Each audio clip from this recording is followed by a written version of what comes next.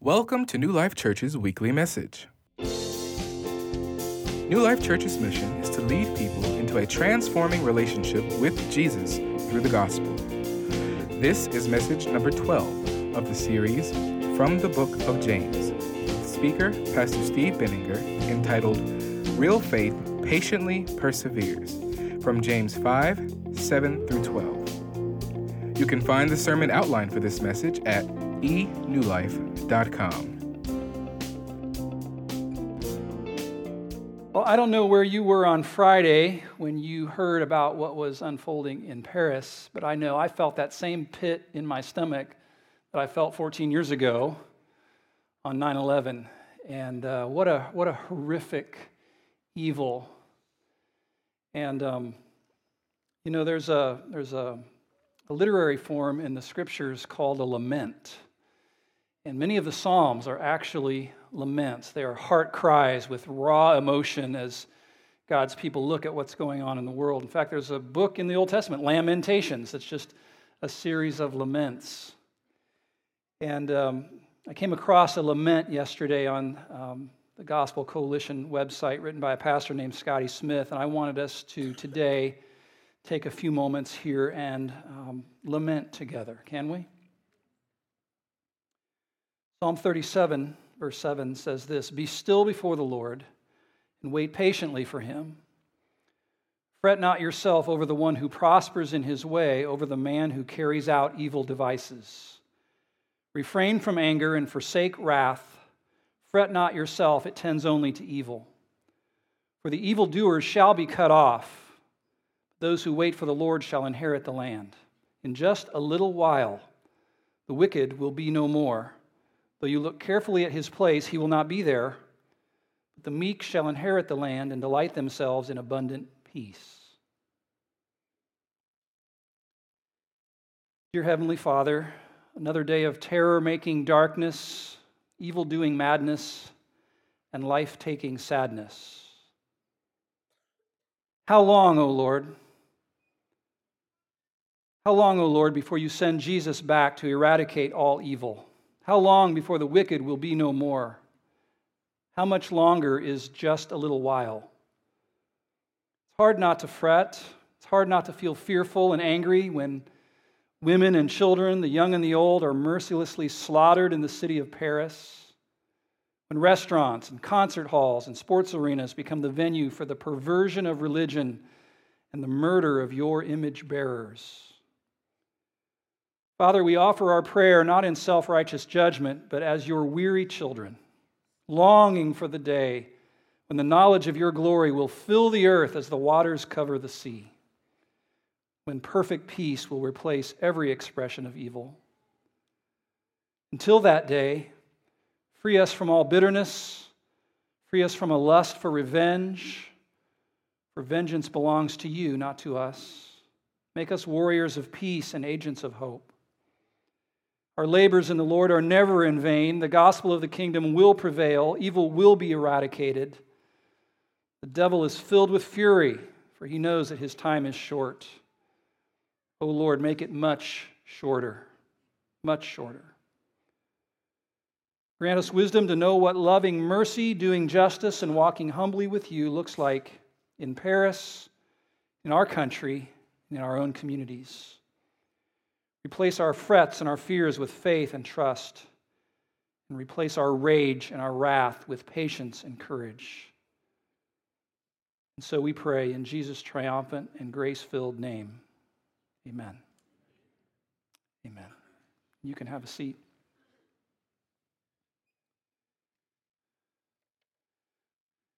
Well, I want to prepare you that the tone of the sermon today is kind of heavy. And I want to start with an account of one of the early Christian martyrs, a lady named Perpetua. It's found on christianhistory.net.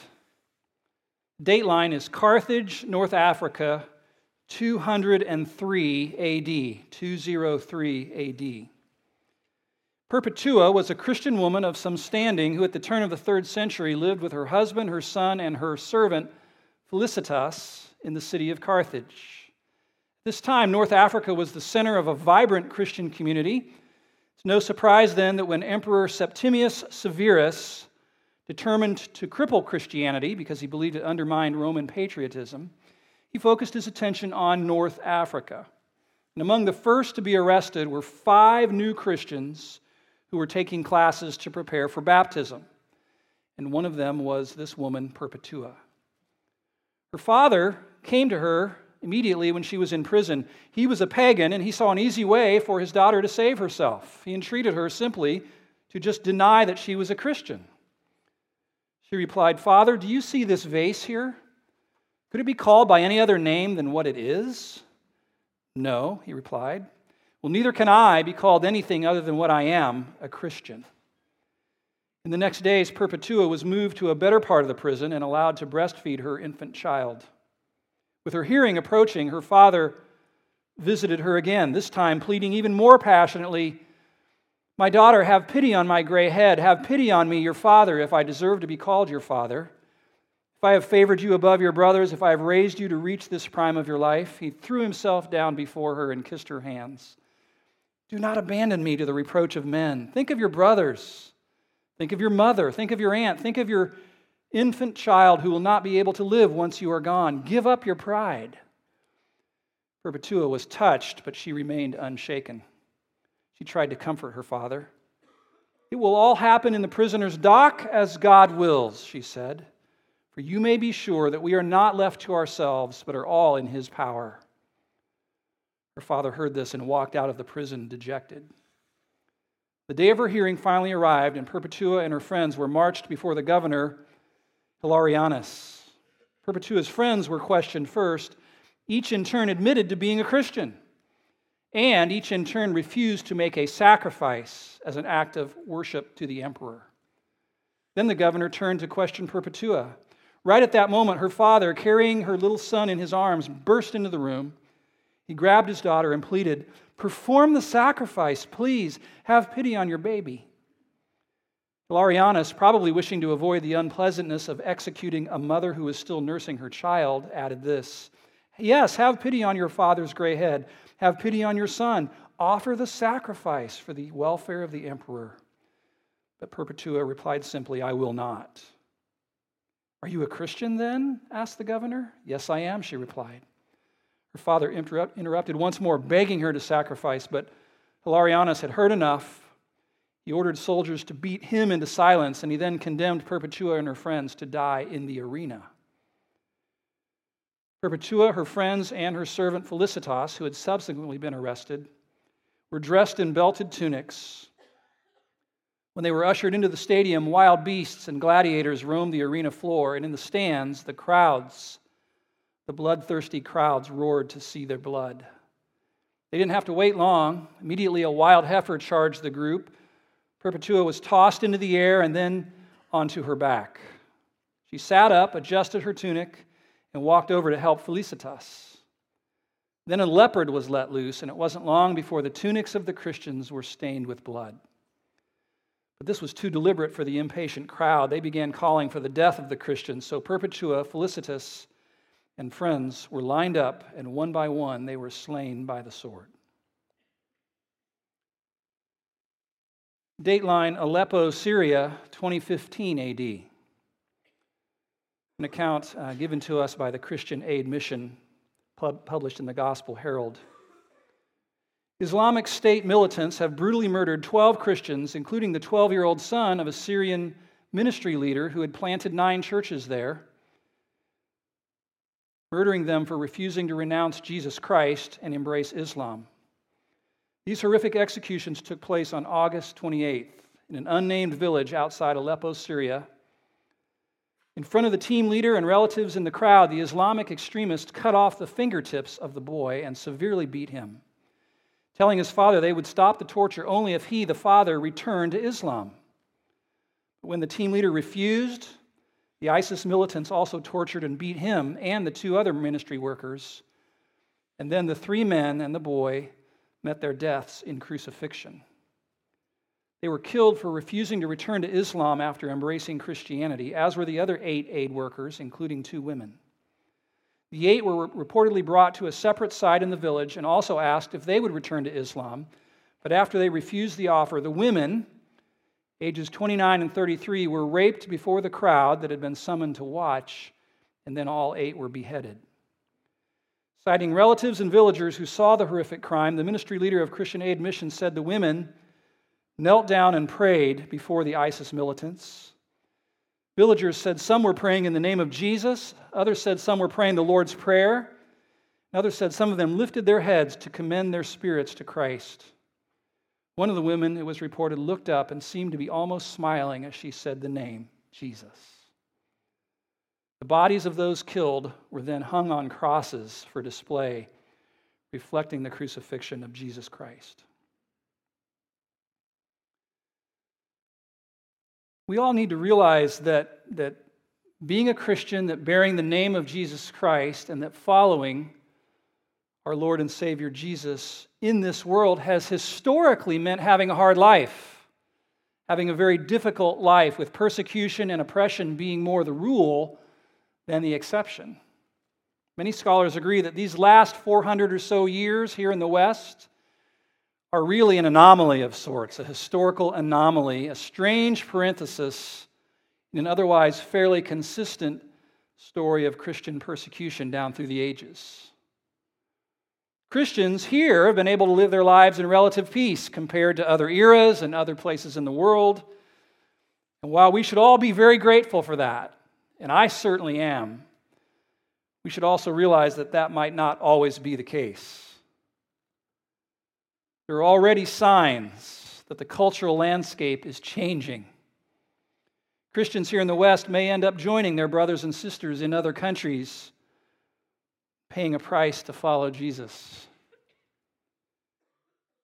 We shouldn't be surprised. Jesus never promised his followers an easy life, a carefree life on this earth. In fact, he said this, "In this world you will have tribulation." Then he said, "But take heart, I have overcome the world." I know the prosperity preachers on TV and in churches around our city can be very persuasive, but I hope you can see through the phony brand of Christianity that they are offering, that bears very little resemblance to the kind of life that Jesus himself lived and that his apostles spoke about. These guys twist the Bible. They mangle the scriptures to try to make it sound like God always wants all of his kids to be healthy and wealthy and have an easy and convenient life and live in abundance like they do. I got to thinking, there are certain Bible passages that you will never hear those guys preach on, like the one we're in today in the book of James. If they rightly divided the word of truth, it would shut down their ministry. The abundant life that Jesus promised his followers had nothing to do with living the American dream. As many have pointed out, rather, it's a life lived in the unassailable joy of God that you can experience independent of your circumstances and your situation. I've been to several poverty-stricken places in this world. I've been to some remote villages in Upper India, Northern India, in Nagpur. I've been to Mukono, Uganda, seen the poverty there. I've been to Central America. I've been to Dominica. In the 90s, for 10 straight years, every May, I visited Navajo Reservation in New Mexico. Poor, poverty-stricken places. And I have to tell you that it was in those places that I met the most joy-filled people that I've ever met in my life. And they have literally nothing materially compared to what we have. Some of your brothers and sisters in Christ live in absolute squalor. Tiny little huts, dirty shanties with no indoor plumbing, no electricity, no creature comforts to speak of. But their faces radiate with the joy of Christ. When I worshiped with them, as I did many times, I would also tell you that the intensity of their worship of the Lord is on a different level than ours. They're not mad at God for letting them down. They're not disappointed with God for not blessing them with abundance. They love God with all of their hearts, and their worship is passionate and fervent and emotional. To me, they seem strangely oblivious to the relative bleakness of their lives. Truth is, when I was with them, I felt smitten I felt they possessed something that I didn't. Contentment. Contentment. And being around them made me long to have what they have. Passages in James in our study that we're looking at today was written to first century Christians who were having a hard time of things. Life was very difficult for them. They were victims of oppression by rich people, their employers, those they worked for. They were being mistreated, underpaid, their wages were being withheld. Daily life was a struggle. They were also being falsely accused. Some of them were being dragged into court unjustly. And some paid with their very lives. And Pastor James wants to encourage them in this passage we're in today. It's in James chapter 5. So if you've got a copy of the Scriptures or a digital Bible on your device, go there. James wants to breathe fresh hope into their souls. But any mention of claiming wealth and prosperity is noticeably lacking. See for yourself what he says, beginning in verse 7. Be patient, then, brothers, until the Lord's coming. See how the farmer waits for the land to yield its valuable crop, how patient he is for the autumn and the spring rains. You too be patient. And stand firm, because the Lord's coming is near. Don't grumble against each other, brothers, or you will be judged. The judge is standing at the door. Brothers, as an example of patience in the face of suffering, take the prophets who spoke in the name of the Lord. As you know, we consider blessed those who persevered. You've heard of Job's perseverance and have seen what the Lord finally brought about. The Lord is full of compassion and mercy. Above all, my brothers, do not swear, not by heaven or by earth or by anything else. Let your yes be yes and your no, no, or you will be condemned. Last weekend, in the first 6 verses of this chapter, we saw James addressing those rich farmers who were oppressing these workers. And his message to them was pretty stern, wasn't it? Do you remember? Basically was, hey, the wicked wealthy should weep and wail because the Lord is coming to judge them.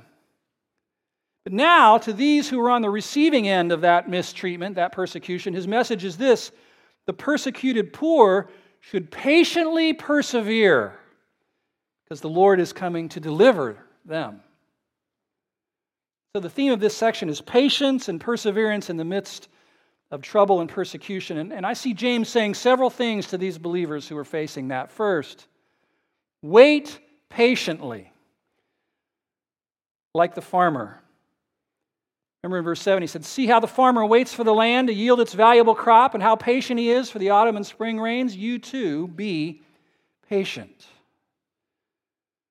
Of course, that was an agrarian society, and there were farmers all over the place. Most of these folks worked for farmers.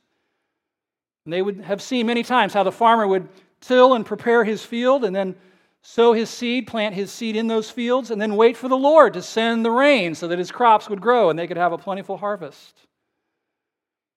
So James says to these persecuted Christians, in like manner, he says, wait patiently for the Lord, specifically for his return, when Jesus comes back to deliver his people and vindicate them from their oppressors. And I read that, and maybe you read that, and I think, well, that's interesting. I have a Western mindset, you know. And I think, well, where's the call here to rise up? Where's the rallying cry to fight back and assert their rights and take to the streets and protest? Not there. Deafening in its silence, isn't it? Certainly James saw the evil of what was being done to these poor brothers and sisters, and he did condemn those wicked oppressors. But the call here sounds strange, I think, to our Western ears. Just sit and wait? Be patient? Seriously? And if the coming of the Lord was so near, like James says in verse 8, how is it that we're still waiting for the arrival of our Lord some 2,000 years later? We need to grapple with these questions, and they're not easy ones. I believe we should acknowledge that this call here to be patient is consistent with the pattern we find throughout all the Bible of God's people being persecuted by the wicked and then crying out to God, God, see our misery, see our plight, and then waiting for God to come or to send a deliverer to vindicate them. And God's deliverance always comes, it always comes, but always on His timetable. And so here again, we come to that common call in Scripture for God's people to cultivate an eternal perspective on things. Does anybody remember the rope with the little red tip on the end from earlier this year that signified, the relative duration of our 70 or 80 years on this earth compared to billions of years in eternity? Oh, how it changes everything when we call to mind the fact that this life is not all there is, but that an eternity awaits us, an eternity of years that will dwarf our little lifespan here on this earth. See, God will vindicate His people, perhaps in this life, but surely in the life to come, where the memory of present discomfort will be overwhelmed by the splendor of the glory that will be ours in His presence forever. 10 billion years from now, the little inconveniences of today will be a distant memory. That ability to rise high above your situation and gain an eternal perspective is essential if we are going to patiently endure the trials that we face in our lives and stay faithful to God. That perspective is what enabled Perpetua and her friends to stand firm in her hour of trial and cling to Christ, not deny Jesus. That promise of everlasting life in heaven with Jesus, unending life beyond the grave, right? And so James' call to these oppressed workers is clear. Don't take matters into your own hands. Wait patiently for the Lord. Like the farmer, envision the valuable harvest that you will enjoy after the Lord sends the rain. And revel in it by faith. For blessing will come, and it will come in His time. Wait patiently for the coming of the Lord. And then, interestingly, a second instruction or exhortation, he says, be patient with each other.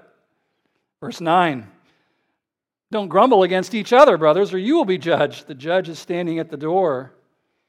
And so part of waiting patiently is being patient with each other in the midst of difficulty and hardship, not projecting our frustrations onto them as if they were to blame for our difficult times. That's so easy to do, isn't it? You're going through it, and you just turn to the ones who are nearby, right? And kind of let them have it. But what good does that do? And James here reminds us the same judge who will come and judge the wicked on that day is also going to judge His own people, not to condemn us to hell for our sins. We've been redeemed by the blood of Christ.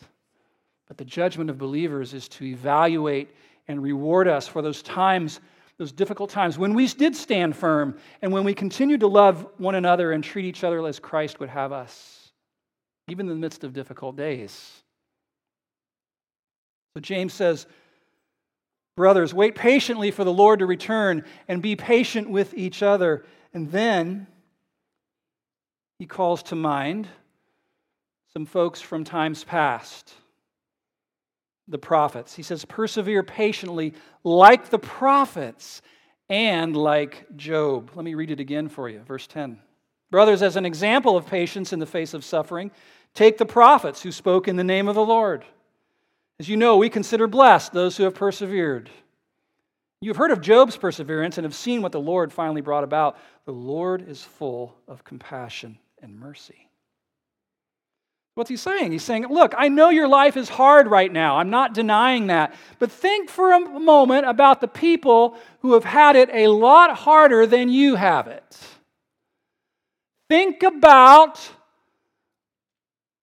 the prophets. Now remember, James was a Messianic Jew writing to Messianic Jews. And when he talked about the prophets, you've got to realize those were the rock stars of that day.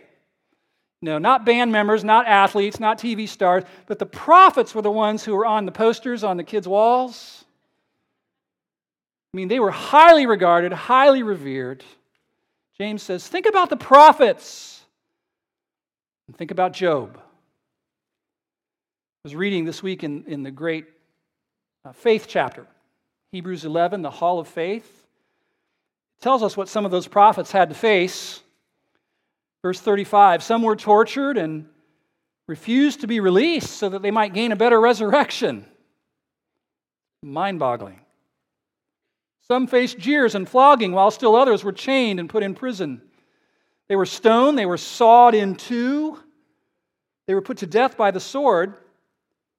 They went about in sheepskins and goatskins, destitute, persecuted, and mistreated. The world was not worthy of them. They wandered about in deserts and mountains and in caves and holes in the ground. These were all commended for their faith, yet none of them received what had been promised. Jeremiah, Isaiah, Samuel, Haggai, Elijah, Elisha. Israel's prophets, a unique breed for sure.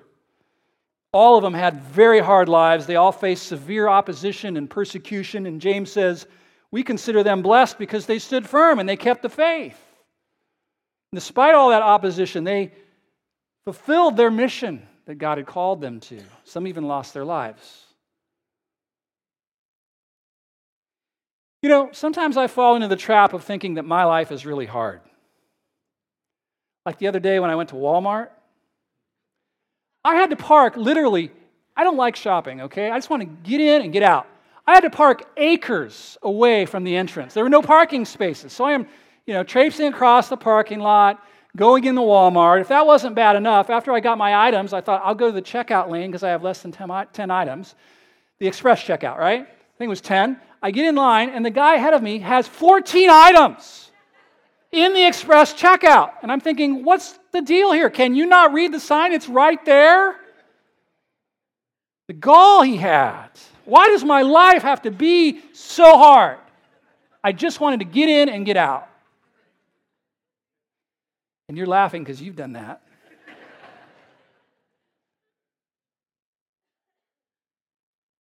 Consider the prophets. When I compare my situation with theirs, it kind of helps put things into perspective. I guess my life isn't that hard after all. I wasn't sawed in two. I have to sleep in a hole in the ground. I'm not chained and put in prison. I came to realize, what am I complaining about, really? Some people's lives are hard, but mine, not really. Speaking of hard lives, James mentions Job. Now, you and I may have had some difficult days, but you've never had a day like Job had. Read it again in Job chapter 1 one of these days, just to get perspective, okay? In a matter of a few devastating moments, his whole life was shattered. I mean, it was like one thing after another. These messengers kept coming with bad news, right? Your kids are dead. Your flocks are scattered. The enemy's coming. Wham, wham, wham. Finally, his wife just throws up her hand and says, why don't you just curse God and die, Job? This is a day from hell. And let's be honest, Job struggled mightily with what God had allowed in his life. You would have too. I would have. He processed his sorry state with his friends. That's not a bad thing to do. But he found little comfort in that. For chapters and chapters and chapters in Job, he's just lamenting how God was treating him. In chapter 7, verse 20, if I have sinned, what have I done to you, O watcher of men? Why have you made me your target? Have I become a burden to you? Chapter 21, verse 7, why do the wicked live on and grow old and increase in power? God, am I your whipping boy? Are you targeting me? And beyond that, how come those who don't fear you seem to be thriving and have an easy life? Job tried to make sense of it all, didn't he? He tried to get answers from God, but to no avail. His frustration and suffering overwhelmed him at times, and he let God have it. I am so glad the book of Job is in the Bible. That tells me that God can take whatever we dish out. His emotions were raw, his words were unfiltered. So why then does James tell suffering saints to remember Job? Well, certainly to put their misery into perspective as compared with his, to give them some perspective. But also, I think, because of the expression of Job's faith contained in these statements.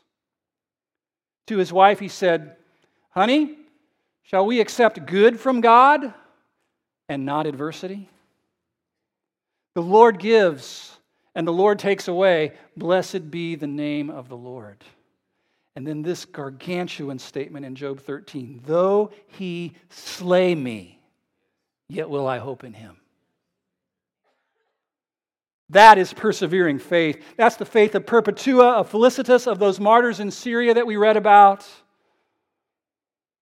God, you can let them kill me, or you can do it yourself if you want.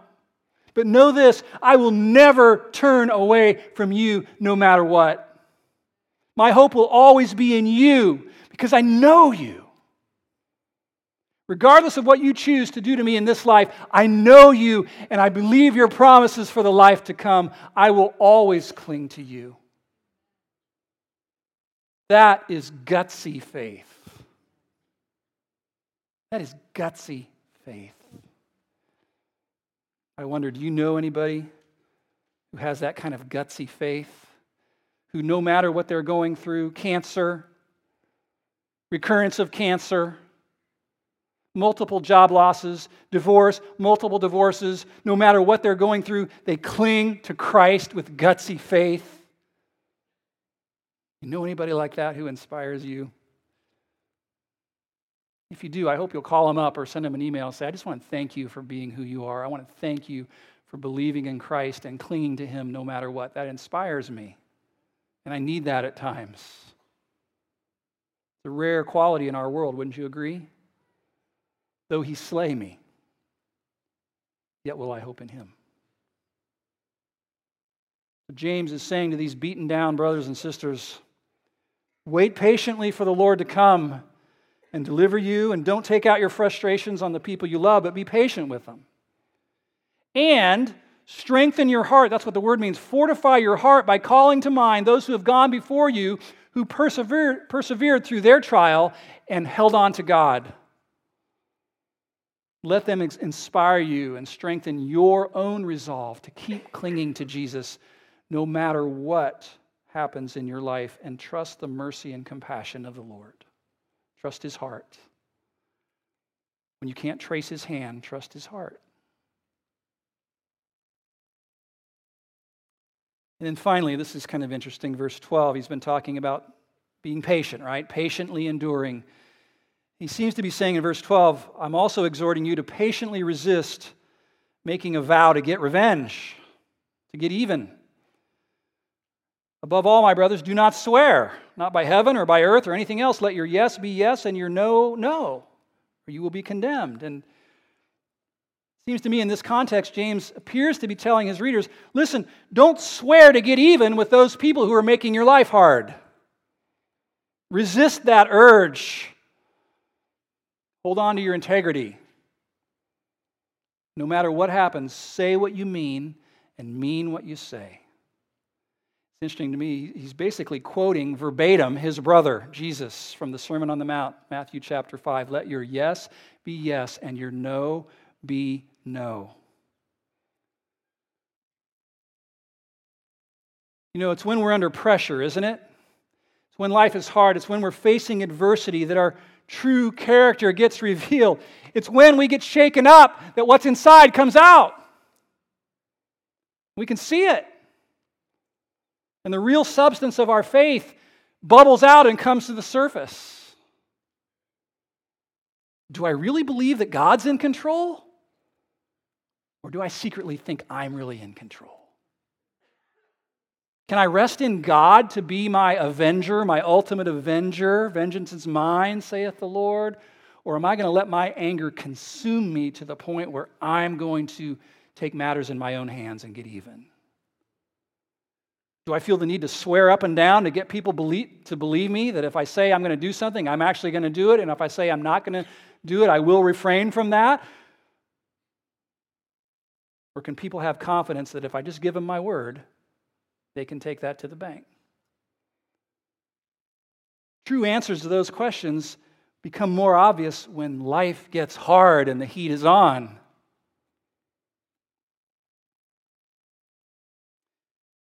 I want to remind all of us today that the ultimate example of someone being persecuted unjustly and patiently enduring it was Jesus of Nazareth. If you need inspiration today to hold on to your integrity when you feel like you're being mistreated, you can look to the prophets, like James said, and you can look to Job. But you need to realize that despite their courageous faith, all of them fell short. Look to Jesus. The writer of Hebrews put it this way in Hebrews 12, "Let us run with perseverance the race that is marked out for us. Let us fix our eyes on Jesus, the author and perfecter of our faith, who for the joy that was set before him endured the cross, scorning its shame, and sat down at the right hand of the throne of God.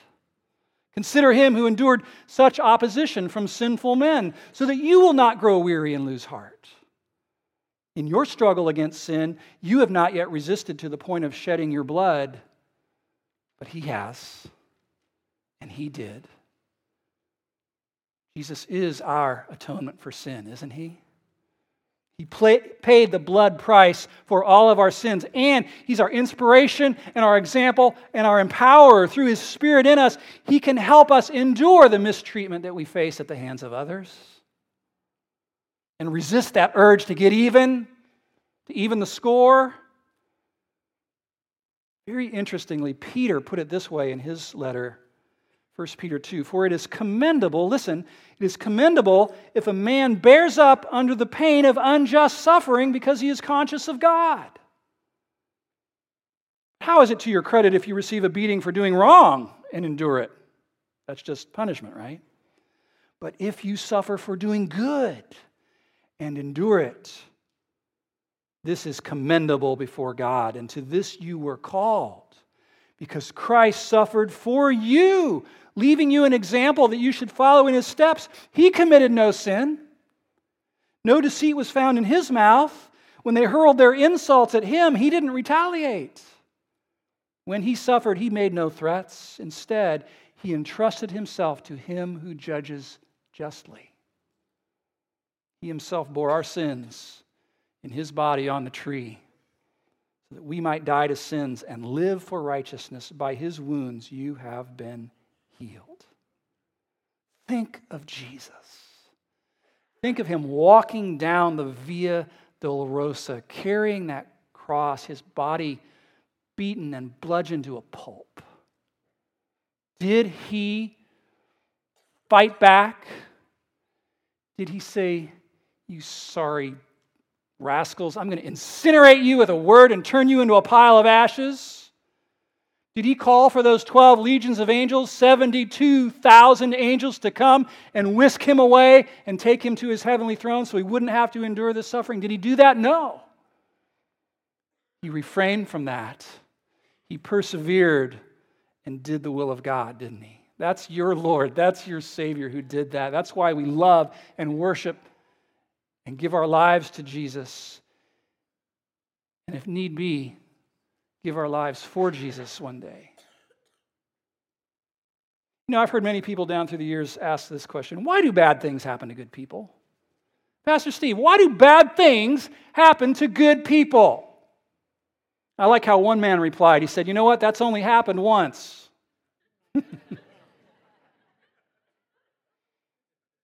Only one man has ever been totally good, pure as the driven snow, completely undeserving of anything bad happening to him. Christ Jesus the Lord. In the final analysis, only Jesus' suffering was truly unjust suffering.